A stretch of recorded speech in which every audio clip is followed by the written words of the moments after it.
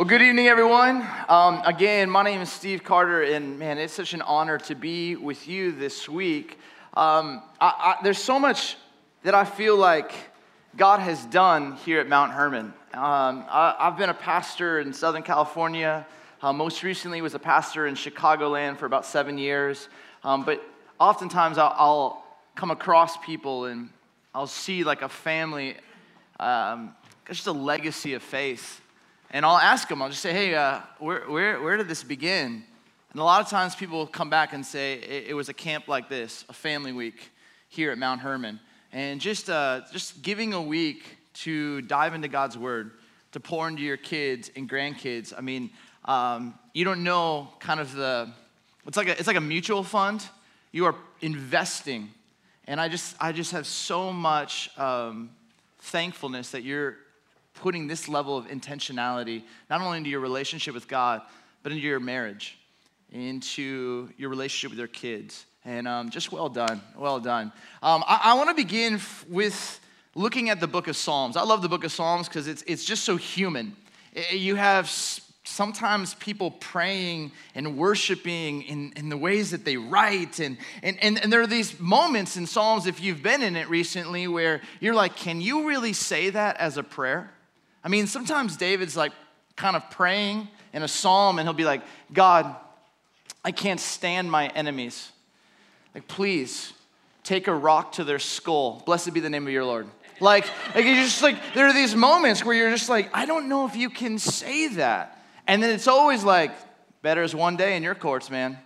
And it's so honest, it's so human, it's so real. And the last verse in the entire book of Psalms, Psalms 150 verse 6 says, let everything that has breath praise the Lord. Praise the Lord. Let everything that has breath praise the Lord. I love this word, praise the Lord, because in Hebrew it's the word hallelujah. We just sang about this. Hallelujah.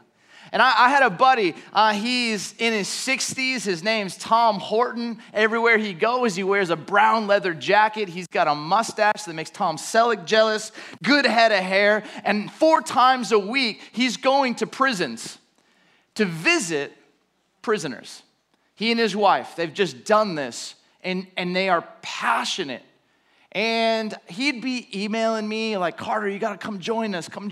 And I'm like, man, I will. And finally, he just threw out the Matthew 25 card. He's like, Jesus said, you got to go visit prisoners. And I'm like, okay, I'm going. I will go. And so I jump in the car. I'm like, hey, so what do I need to know? I've never been to prison before. And he just said, you just got to be yourself. I said, okay, I can do that. Awesome. And he just said, just look these men in the eye. I'm like, totally, we can do that. Just be honest and be like Jesus for them, for sure. But please, just be yourself. Don't be weird. I'm like, okay, Tom, I got it. So we show up to prison. We go, we get wanded. We go through security. And then we're walking, and we're in the most difficult prison in the state of Illinois. And I'm just walking, and Tom's just walking. Strong mustache, leather jacket. He's just walking. We're getting closer to where all of the cell blocks are. And then Tom starts screaming, Louia! Louia! And I'm like, dude, what are you doing? Like, we're in prison. You said be yourself. And he's like, what are you talking about? I'm like, what are you yelling? Louia! Louia! And I'm like, dude, bro, calm down. Like, we are in prison. Be yourself. You gave me this instruction. And he looks at me and goes, this is my call sign. I'm like, what are you talking about? He goes, Louia. It's short for hallelujah. And in prison, many of these men, their families, have just taken off. They stopped coming. This is a really, really dark place. And I want them to know, I have come, I will come again. And when I come, I'm here to praise the Lord. So is that okay with you, Steve? That I'm going to lift up a Louia? And I'm like, sure. And he goes, because what the scriptures say is with every breath, we ought to lift up a hallelujah. And I was like, do it. And he screams it out again. And I kid you not, there was like a chorus of hallelujahs that were being said back from these prisoners because they knew their friend, their pastor, Tom, was there. He'd come back. And I've just been thinking a lot about this. Man, in every situation, we are invited, we are called, we even heard Renee talk about it today, to lift up Alleluia. But it gets kind of difficult, doesn't it? It's really, really difficult. For some of us, this has been a really, really hard year. The kind of hard year that just goes, man, like, can I actually be someone who still gives praise when it doesn't work out? It's been amazing to me because I've been thinking about this one word, breath. Let everything that has breath praise the Lord. Scientists will tell us that on majority of humans, we inhale and exhale 18 times per minute. You do that by 60 minutes, and that's 1,080 breaths. You do that for one day, that's 25,960 breaths per day, inhale, exhale. You do that for 1 year, that's 9.4 million breaths. I went to college. And then if you do that and you have the privilege to live up to the year 80, that's 756 million breaths. Opportunities, moments for you to lift up Alleluia. On April 5th, 2008, it was a really, really difficult pregnancy. I mean, most of the guys know pregnancy's hard work. I mean, it's just so hard. And we're in like the delivery room. We've made a CD. The Jello's not great. Like it's just a hard day. And so we're working on our breathing. And my wife, man, she's so strong. And she, for our son, the cord had wrapped around his neck twice, and it got really, really scary. And so they're like turning her, and I'm realizing, because I know people, and I can tell when the doctor's going like this and getting the nurses in the side like going, hey, we gotta like rush this thing. I'm realizing like, oh, this isn't good. And there's this crazy moment where they end up kind of just turning her. They don't know if they're gonna have to do an emergency C-section, but like, thanks be to God, like they're able to deliver this child, and they just end up putting this thing over his mouth, and you've all seen it, and it's like a vacuum, and it sucks out all the stuff in his throat, and they're hoping that he'll be able to take his first breath, and he does. And they clean him up, and then the nurse just hands him to me and goes, here you go, Dad. And just the first breath. And it's just so fragile. And it's so scary. And then from this point on, I'm given a title that I don't deserve. And I'll spend the rest of my life living into. But my job is to help this child lift up Alleluia. And this is a picture of my dad. We're huge Michigan fans. I'm sorry if that's any of you. Well, that's a closed-in picture of my chimple right there. So fantastic, but this is the real person I want you to see. I love this man because he adopted me. I was born in '79. My biological father left pretty early. My mom remarried. My name that was given to me was Stephen Charles Bourne, and on July 2nd, 35 years ago, 1984. I went to a Malibu courthouse, and this judge was asking me all these questions, and there Joel is, my new dad, and he's there, and the judge goes, okay, your name was Stephen Charles Bourne. Charles was your old dad's name. Like, do you want a new middle name? And I was like, yeah, I do. I had been told I get a new middle name, and I could pick any middle name I wanted, and this was fantastic. And so I didn't tell my mom. I didn't tell my new dad. I didn't tell anybody. And the judge says, so what do you want your middle name to be? And I said, Poncherella. And my mom was like, no, it'll be Ryan. I don't want him to get beat up in junior high. But it was amazing. I left this day 35 years ago, last week. I left this courthouse in Malibu with a new dad, with a new last name, with a middle name I didn't want. But it was all new. And 12 years ago, my dad went into the doctors, and he thought he had mono. And I was doing youth ministry in Michigan, and I got a phone call, and he said, I don't think it's mono. It's actually leukemia, they think. And for the last 12 years, the guys just battled. And maybe 18 months, 2 years after getting diagnosed with leukemia, they realized the only way to save him was through a bone marrow transplant. And some woman that I've never met in Europe ended up going through one of the most painful procedures to give him a piece of her own bone marrow, and basically extended his life 10 years. And then less than 3 months ago, I rushed from Phoenix back to Grand Rapids to be beside him at hospice. And I watched him take his last breath.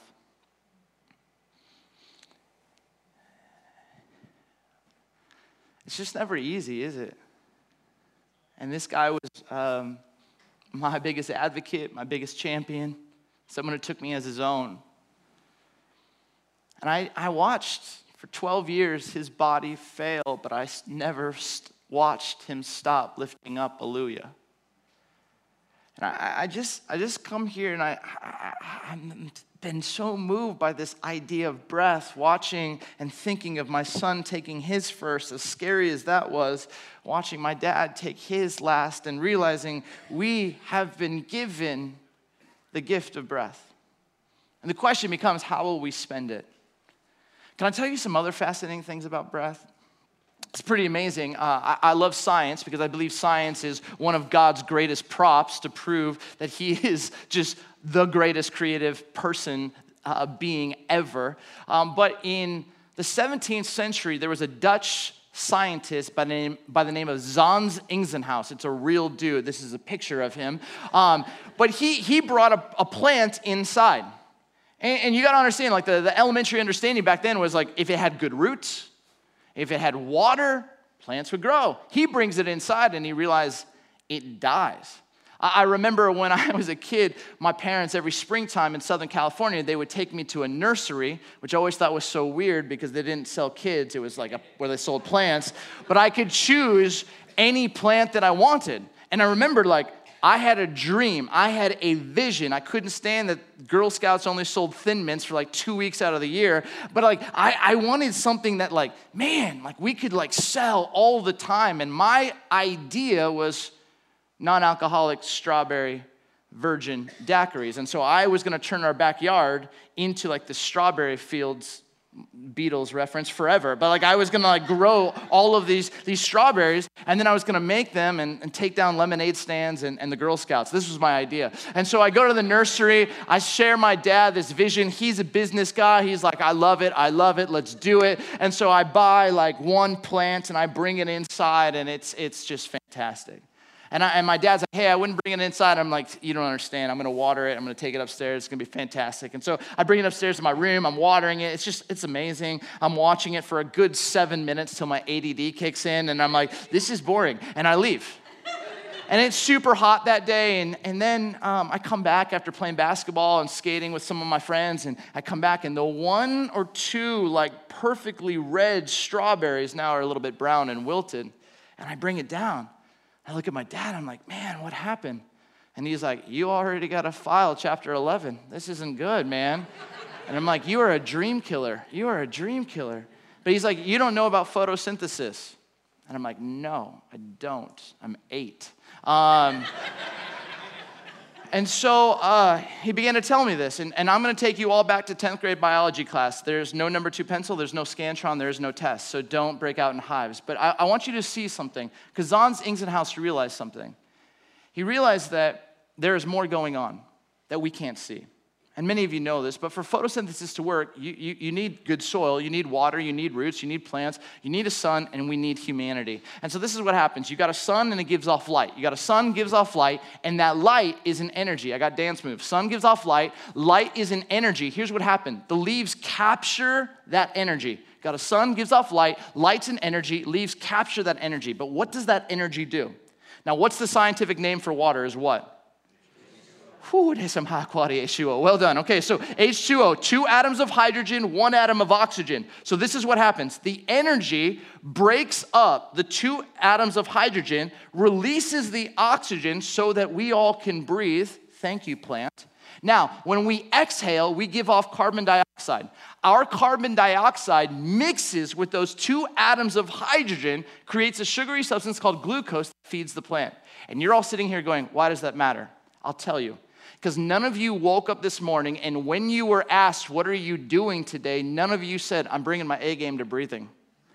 None of you walked by any of the trees and foliage and were like this, there you go, buddy.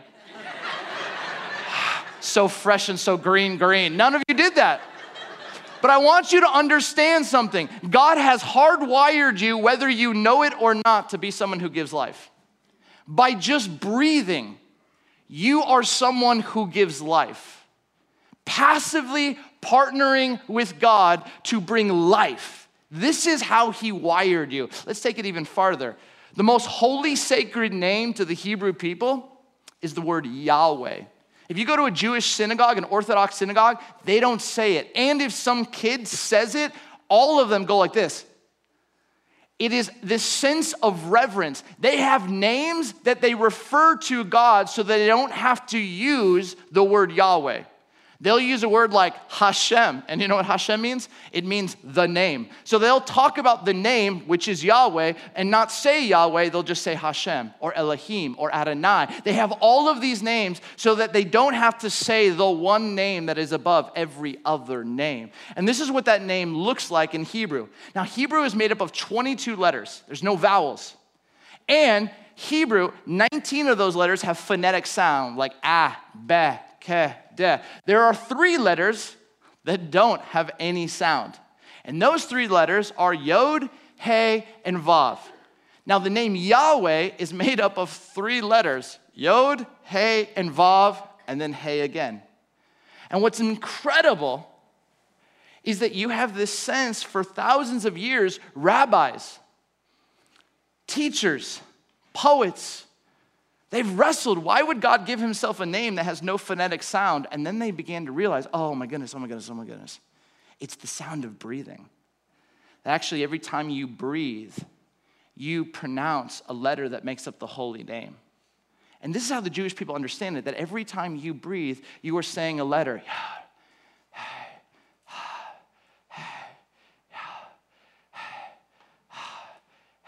And you could be sitting with someone and they're like, there's no such thing as God. And you're like, that's funny, you just breathed his name. You might be in one breath breathing the name of God and also slandering your neighbor. You might be with one breath breathing out the name of God and gossiping about another. It's crazy, isn't it? Do you understand this? That God has hardwired you, whether you know it or not, to be someone who gives praise? Let everything that has breath lift up alleluia. And here's the thing, even if you can't, he made you to breathe his name anyway.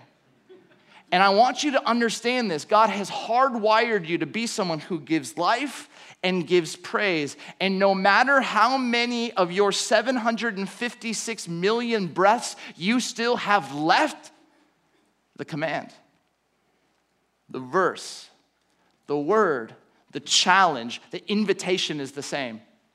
Lift up alleluia. Lift up alleluia. Now I want to take this word breath and I want to take you to some other stories in Scripture. And I could start in Genesis 1. I could talk about how breath and spirit and wind are the same word. I could take you to Ezekiel. But I'm not going to do that.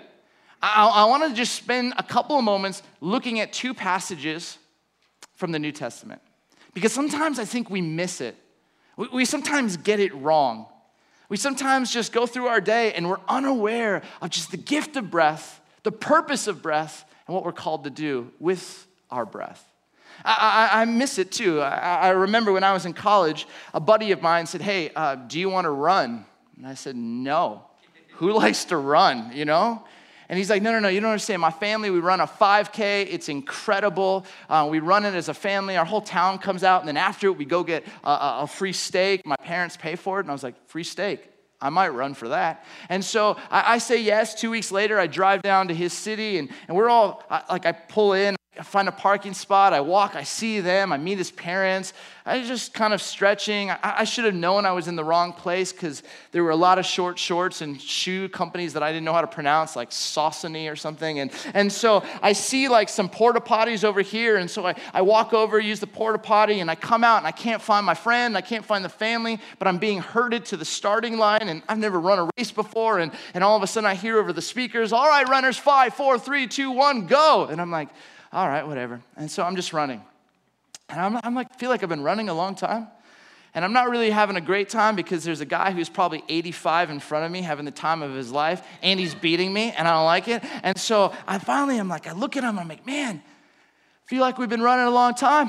How much longer do we have to go? And he's peppy and happy. This makes me bitter. And he looks at his watch and goes, oh, brother, we just hit the 5-mile mark, 8.1 to go. And my response is, I thought this was a 5K. And he goes, you're in the wrong race, dude. And I'm like, you're in the wrong race, dude. I know that now because I can't feel my thighs. And this guy ends up just still beating me. I must have looked so bad because some random woman came up to me and she's like, would you like a peanut butter sandwich? Which it was very bizarre and strange, and I was very thankful, and I took it, and I ate it. And I get to the finish line, and as I'm getting to the finish line, there's my friend, there's my buddy, and he's looking at me with that smirk on his face. And I crossed the line, barely, and he looks at me and goes, dude, you ran the wrong race. Yeah, I know I did. I know. Just get away because I'm sinning up here about you. And I wake up the next morning, I didn't even enjoy the steak. And any of you who have run, you know, after a long run, it's hard to walk forward. And so I get out of bed and I'm like, I can't even walk forward. I'm just doing the poor man's moonwalk. It's so bad.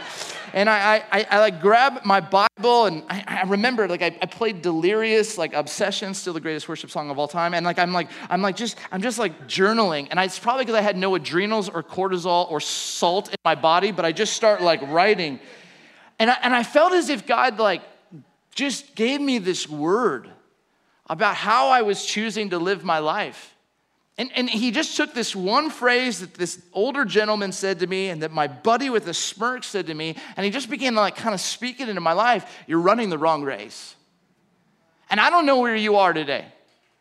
I don't know if you're just kind of going through the motions and you're thinking, man, I'm just running a great 5K. I'm just running a great 5. And I'm like, I don't know. I don't know if you understand that you have been hardwired to be someone who gives life and gives praise. And some of us have just become so accustomed to just passively partnering with Jesus, but not actually choosing to join in as his disciples and say, man, with my one and only life and with every single breath that I have, I want to be someone who lifts up Alleluia no matter what. And it's not always easy. It's not been easy for me this past year. But every day, every choice, every chance is an invitation. And so what I want to do is I want to look at two stories. And I think if you see these two stories, I think they'll help us make sure that we run the right race. And with our one and only life, when we get to the end, and we'll be able to say, man, we maximized. There's no wasted breaths. We gave praise. We gave life. We gave honor with our one and only life. So if you have a Bible, turn with me to John chapter 20. I'll read for a second, and then the rest of it will be up on the screen. John 20. This is a story when Jesus returns, post-Easter. In verse 19, chapter 20, fourth gospel says this: on the evening of that first day of the week, when the disciples were together, with the doors locked for fear of the Jewish leaders, Jesus came and stood among them and said, "Peace be with you." After he said this, he showed them his hands inside. The disciples were overjoyed when they saw the Lord. Again, verse 21, Jesus said to them, "Peace be with you. As the Father has sent me, I am sending you." And with that, he breathed on them and said, "Receive the Holy Spirit. If you forgive anyone's sins, their sins are forgiven. If you do not forgive them, they are not forgiven." That's a powerful passage. Twice Jesus says to these disciples who are in fear, locked in a room, Jesus just appears and he goes, peace, or shalom, wholeness, heaven invading earth be with you. Breathe. And then he kind of says, as the Father is sending me, I'm sending you. And then he says, receive the Holy Spirit, and then he challenges them to forgive. All the while, after he says the first two, he does something so bizarre. He walks up to them with resurrection breath and breathes on them. Which I think as we read this, you go, why would you do that? And it brings you back to the book of Genesis when you have God like as an artist. He's in the dirt and he's shaping and he's forming the first man. And what does it say he does? He breathes into their nostrils and they become this human being. But now Jesus is doing this with his disciples. And I think he's going, no, you're no longer just a human being. You are a spiritual being. You are like a temple. You have like the Spirit of God. See, in the Old Testament, the Spirit was just for like specific people at a specific time for a specific purpose. But the Spirit was going to come and it was going to be available to all who call Christ Lord. And so he says these 4 words: peace, mission, spirit, forgive. And the sense of just breath, like this is like his words post-resurrection. Like we as the Easter people living in a Good Friday world, this is kind of our command: peace, mission, spirit, forgive. I've been thinking a lot, and I actually was going to do this message on Wednesday, but then hearing Renee's talk about anxiety, I was like, this I just loved learning today from him, and I thought maybe I'll just move this to tonight because I think I was wanting to do one part on anxiety. And this word peace is just beautiful to me. To the Hebrew mindset, it was like when you actually could be one. You could rest in God's presence. Heaven had invaded earth. Everything was being put to rights. But here's the crazy part about anxiety, is anxiety turns our peace into pieces. And all of a sudden, we find ourselves fractured, splintered, confused, overwhelmed. And I remember having a conversation with my college professor, and he really, really helped me with this, because I didn't have language for anxiety. I called it stress in the late 90s. I didn't know what it was, but I just started asking him about it. And this guy was named Dr. Nofel Staten.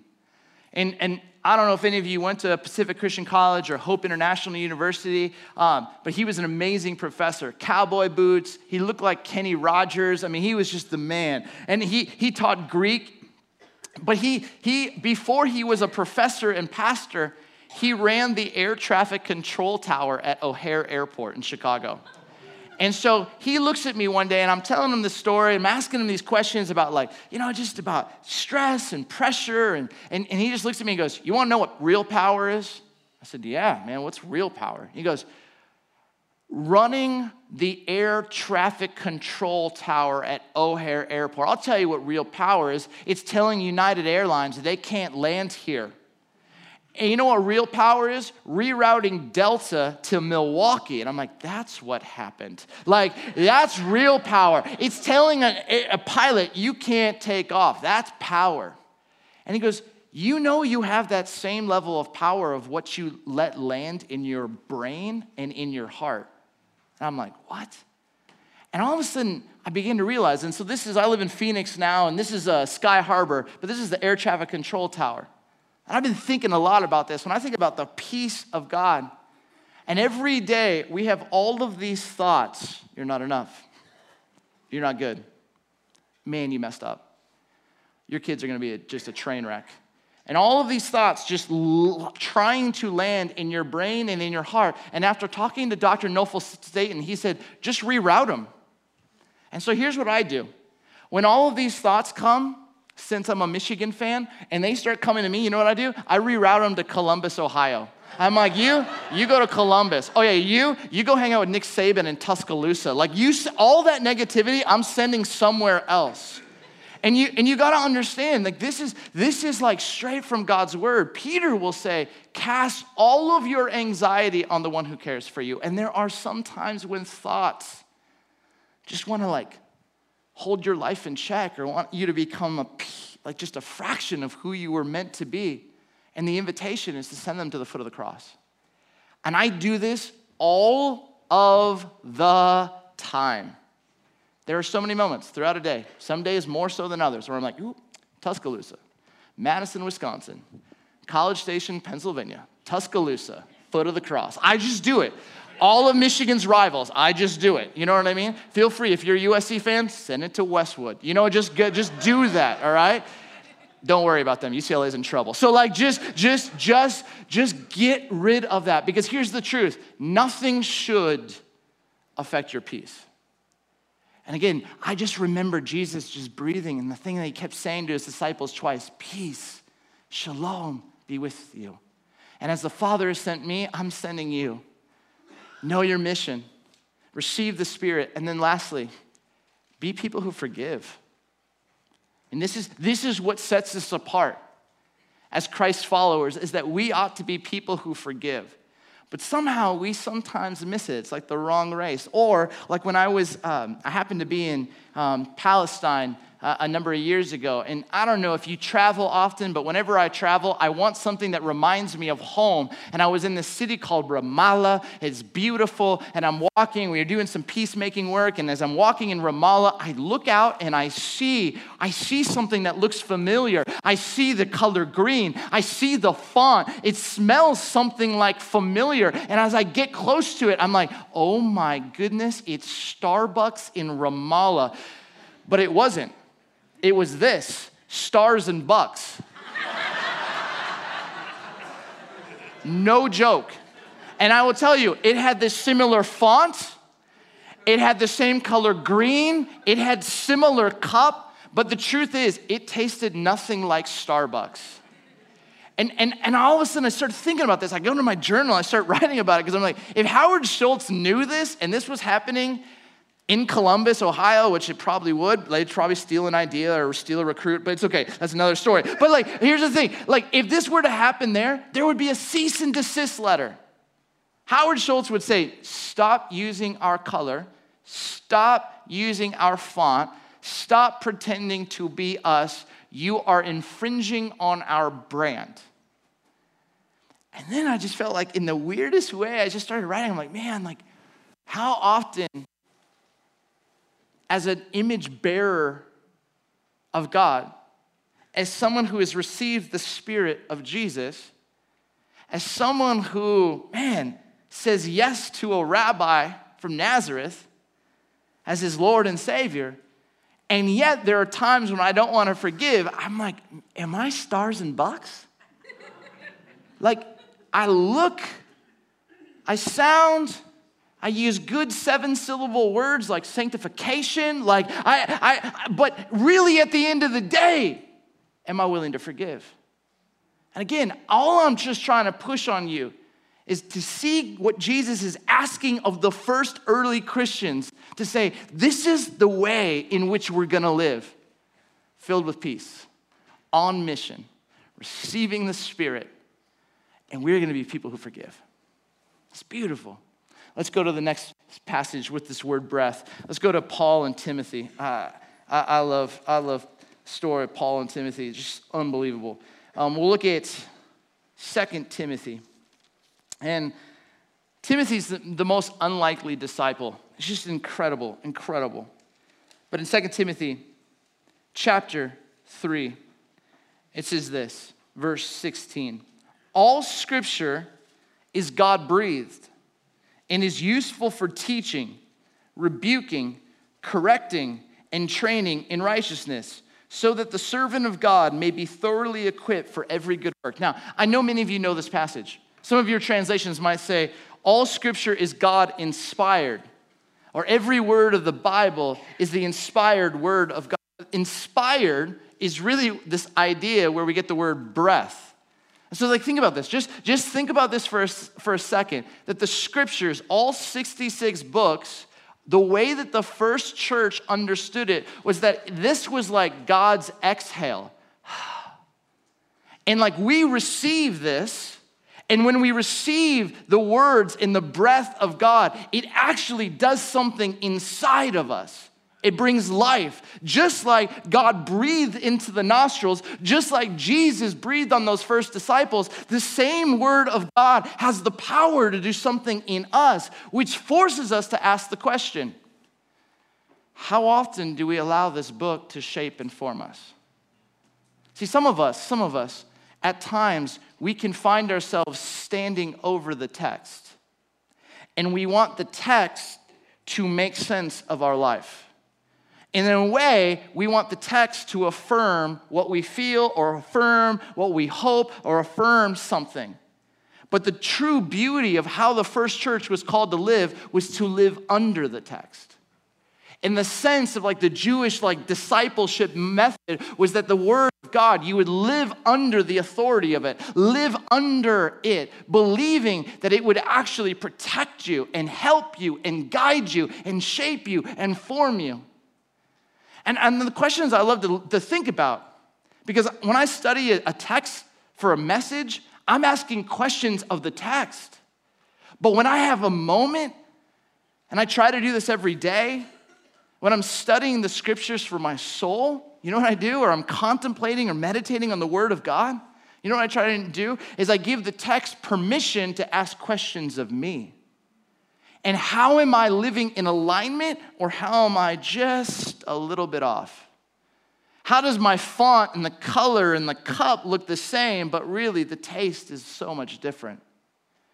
How does it look like I'm running the right race, but really this book wants to help you and go, no. Stop running a half marathon. You don't need to run that.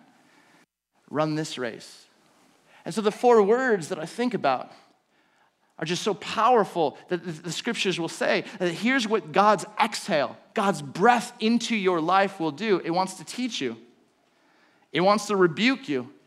It wants to correct you, and it wants to train you. And I think many of us would say, I love the Bible. It's awesome. My question is, when's the last time it taught you something? Or when's the last time it actually rebuked you? And rebuke is a beautiful word. I think we sometimes think of like scary, like just, it's not the intent. The rebuke is like protecting you from train wrecking and sabotaging your life. We do this with our kids. This is how God wants to interact with us, and this becomes that tool. Or how does he correct us? Or how does he train us? I remember I was thinking a lot about just time management. You know, we all have 168 hours per week. And I was doing this interview with Simone Biles, and I was talking with Simone, and she was fantastic, and I said, hey, would you mind like coming to our junior high students? I'd love for them just to see you. I think you'd encourage them. And she's like, great. And then like her people came and were like, hey, Steve, she's got to catch a flight. So she has 5 minutes. 5 minutes. I was like, totally. It'll just be a quick wave, get her on a car, get her to O'Hare, and we'll get her on a plane. Perfect. So she walks up there. And she's on stage, and she's waving. Junior high kids are going crazy. She's praying for them. She's talking to just a few moments about Jesus, when all of a sudden, the most adorable 7th grade girl is in the second row, and she's standing up with a bag of medals. Her name is Jess. She has Down syndrome, and she's standing, and she's yelling, Simone, I got medals too. And I'm like right here, and I've locked in, and I'm like already just a puddle. And I'm like, Simone, greatest Olympic gymnast. I mean, she dances with stars, loves Jesus. She's a big deal. She's probably just going to big time this kid. And I'm like, in my mind, just like, God, please. And all of a sudden, like, I see Simone just pan the room and then locks eyes with this girl. And she goes, I gotta see them. And she comes down the stage and she sits with this girl and they start looking at these medals. And I'm sitting here, then I'm like, oh, you missed your flight. Oh no, I'm gonna get in trouble. Oh no, Dances with Stars is gonna call me. No, they're not. Like it's gonna, and I'm just sitting here and I'm just watching this. And you know what? Like that week I had been studying the life of Jesus and how Jesus would stop to be with kids. And all of a sudden, I saw this example of someone who was so, in the world's eyes, important, but it wasn't more important. And then the first thing I said to her was like, I'm sorry, you probably missed your flight. And she goes, I don't care. That's what it's about. That's what it's about. And friends, this has always ever only been about people. And this book ought to lead us into more relationships with people so that we can showcase what it means to give life and give praise. But here's the thing I've realized. I've realized that one of the most difficult pieces for us to actually do this well is that it requires humility. There's something that's really, really important for us as Christ followers. If we're going to choose to live like this, means that we have to live with humility. We have to almost like put on the sense of humility and say, man, I want to just follow you, follow your ways. I want to read this last passage, and it's from 1 Peter chapter 5.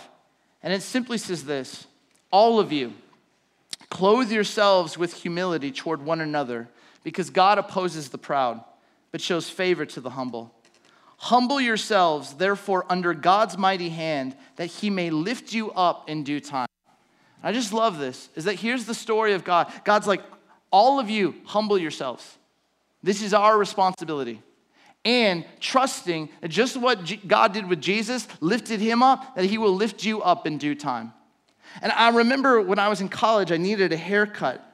And so I went to Supercuts, too long of a line, went to Great Clips, too long of a line, and then I remembered that there was a salon in downtown Fullerton. I'd never been to a salon before. I'd been to a saloon, but never a salon. And so I walk into this like salon, and I'm like, hey, do you guys do walk-ins? And the guy goes, it's gonna be $30, $19.99. I'm like, yeah, that's a lot of money, but I can pay. He goes, $30. I'm like, totally. He goes, okay, I can fit you in, but you got to fill this out. I said, I'm not looking for a job. He goes, no. We just want our stylist to know how to communicate and what to talk to you about. So just fill this out. And I'm like, California is so bizarre. And so I fill it out, random 1980s like sitcom trivia, and I turn it in and I wait. And then all of a sudden, someone from the Holy of Holies in the back comes out, calls me by name, and they get super excited. Stephen Carter. I get up, I walk up, she puts out her hand, shakes my hand, she goes, here's what we're gonna do. I am going to wash your hair. Thank you. I'm gonna cut your hair. Fantastic. I'm gonna style your hair. You're gonna be good to go. I'm like, this is amazing. She says, all you need to do is go in this room and you just need to put on a schmuck. I said, a what?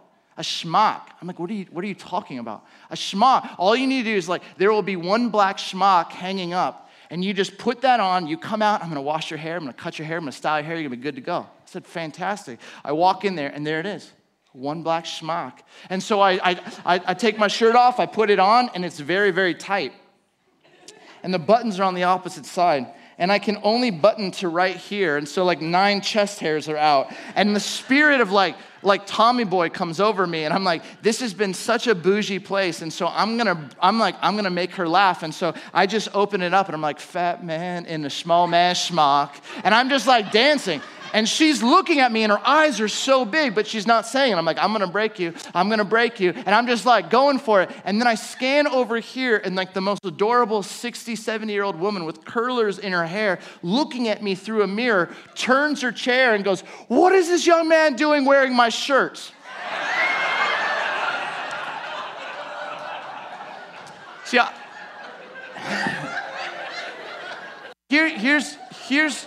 here's what I learned. There are times when you get humbled, and it's terrible. But here's what I do know, is this verse says and calls every one of us as a Christ follower to choose to humble ourselves. And when you choose to humble yourselves and you allow God's breath to work in you, to train you, teach you, correct you, rebuke you, something profound happens within you.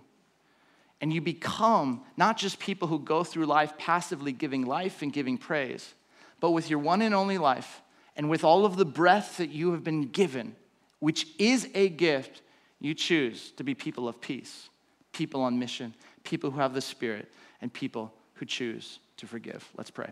God, thank you for what you are doing.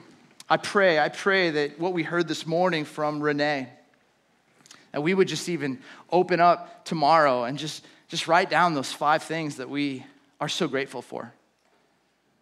Let us just fight for this peace. Let us be people who don't just go through life just passively giving praise and giving life, but with our words. Let's speak into our kids and grandkids and our spouses this week. Let us receive from your word this week. Let it do something in our hearts that shape us and form us.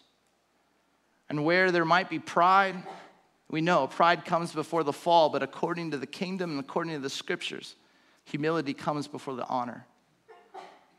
And we know that we want to be people who just humble ourselves, live into your text, choosing to believe, knowing, trusting that the best is yet to come. So bless this time. We pray all this in your name. And everyone said, amen. Here's Jamie.